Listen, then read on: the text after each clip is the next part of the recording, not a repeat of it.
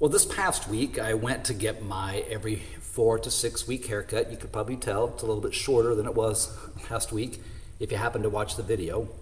I've been going to this person who cuts my hair probably for about the last 10 years or more. So every time I go, we like to catch up on life and family. Her name is Sherry. She'll ask me about the kids and the latest and what's up with them, and I catch her up on all of it and everything that's going on. I know she likes to travel, so I ask her about her latest trips and her family as well and what's going on with them. Well, the other day, this past week, as we finished up, she paused and she said kind of uncharacteristically and with some vulnerability, it's been a rough month for me.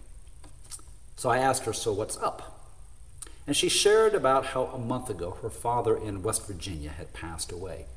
And I knew from past conversations how much she loved her father, and she would travel very often to go visit him, take him on numerous trips to visit family all over from Pennsylvania down to Florida.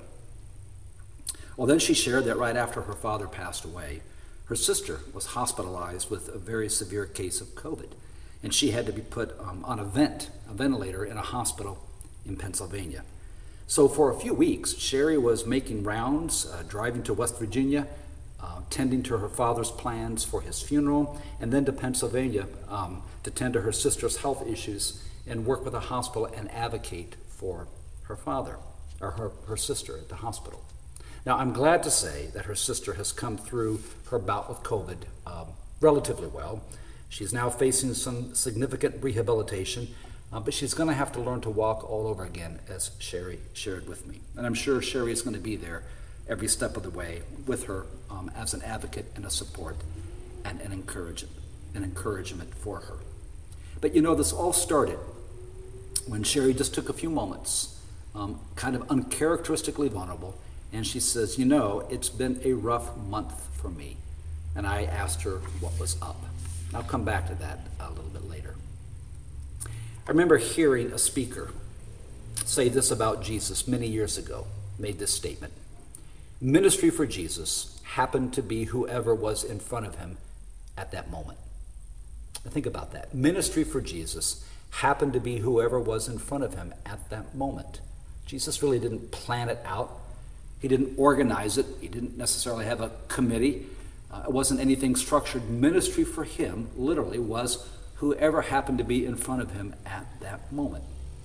And I was struck by the simplicity and the profound nature of that statement. As a paid clergy, I had developed a rather institutionalized notion of ministry. Ministry was what happened through programs. Ministry was what happened through events of the church calendar. Ministry was what happened through a certain committee, which was organized by a certain committee and often was only practiced by that committee. And ministry was often done particularly just through the paid clergy, and they did it on behalf of everyone else. But that was and continues to be a rather limited view of ministry, and one that I continue to have to tell myself to look beyond and look past. And the statement and observation that ministry for Jesus happened to be whoever was in front of him at that moment is simple.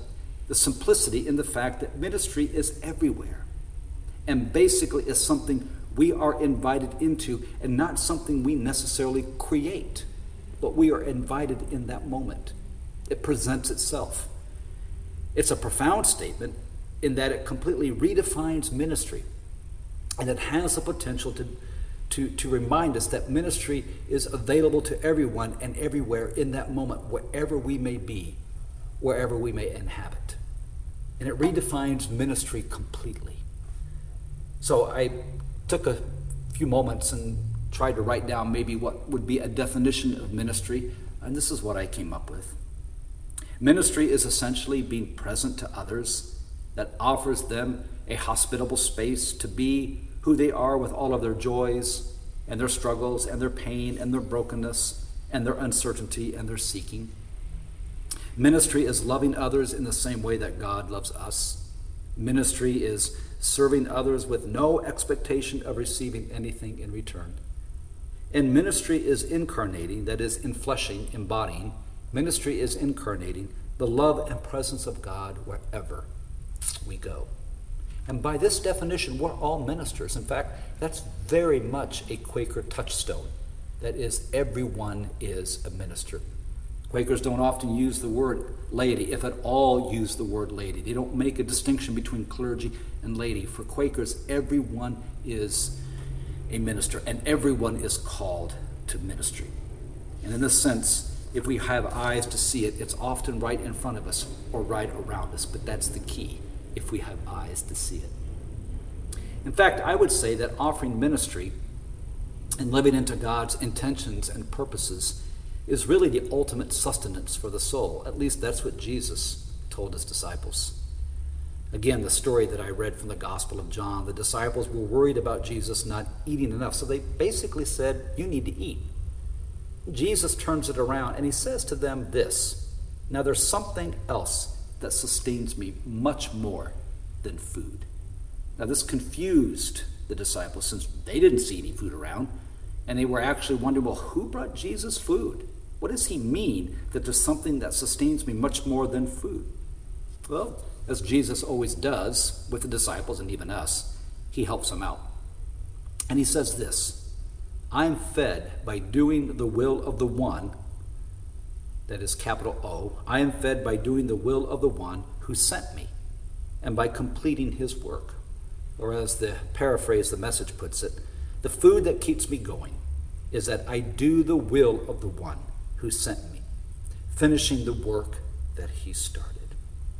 Now, this isn't to say that Jesus didn't eat food for physical strength. I'm sure he did. In fact, I know he did. What I hear Jesus saying is this, that the hunger and the emptiness that we sometimes feel in our soul, the basic human condition, can be met adequately in only one way, and that is by joining God in the work God is doing in our world. Joining God in our personal calling, joining God in our ministry. In other words, joining God and aligning our purposes and our intentions with God's purposes and God's intentions. In some way, we're all looking for a sense of purpose. In some way, we're all looking for a sense of meaning.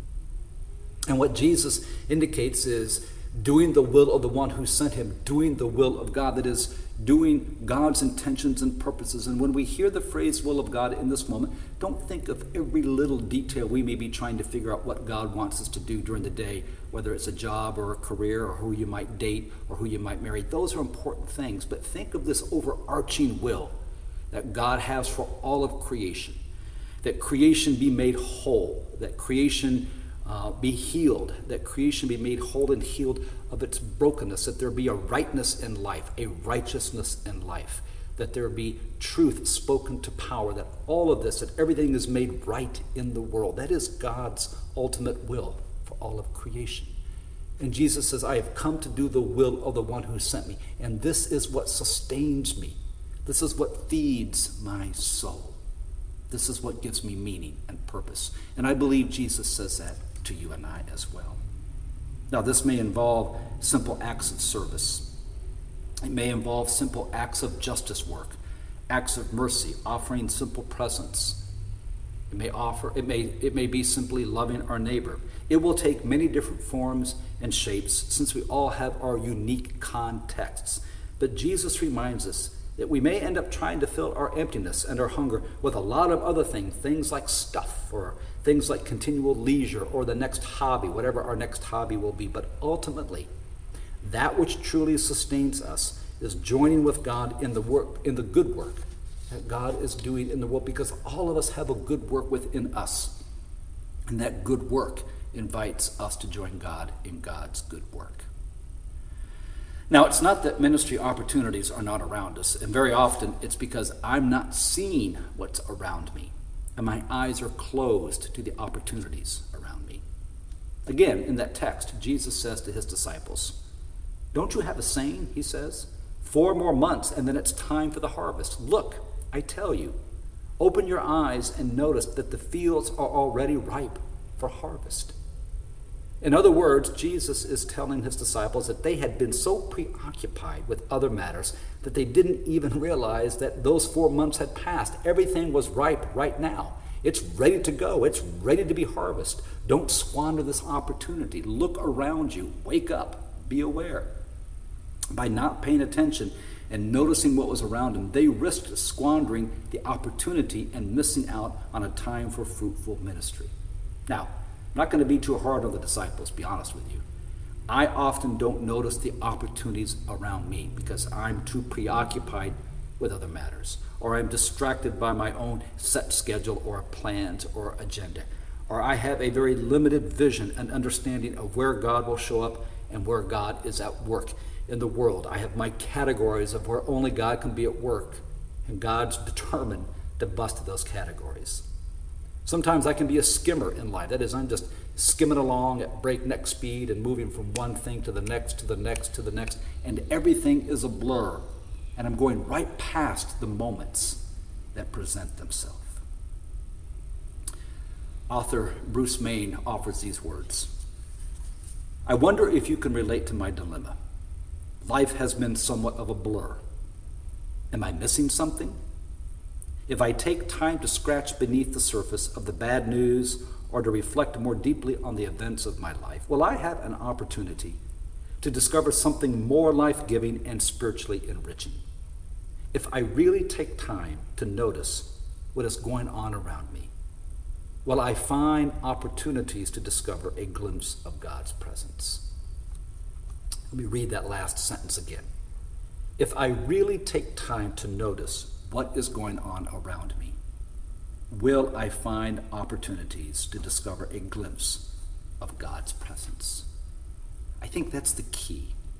Taking time to notice what is going on around me. Living our lives in such a way that we're able to notice what's going on around us. Slowing ourselves down.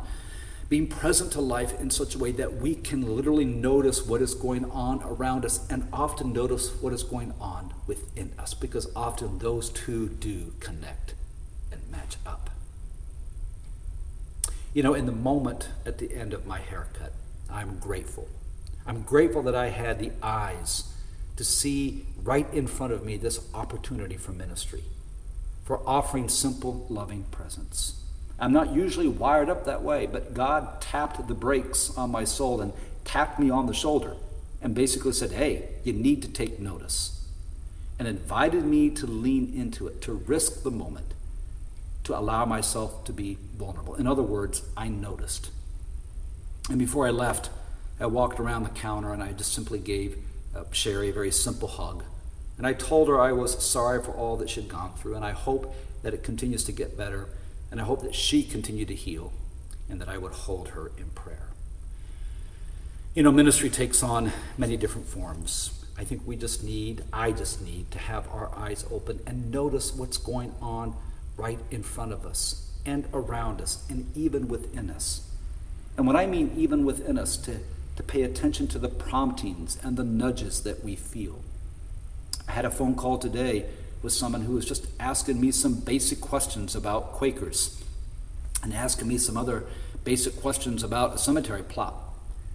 And then he began to tell me about his mother and how his mother is coming out of rehab, and she's 86 and she's been having trouble with her kidneys, and they're bringing her home today and hoping that she continues to get better.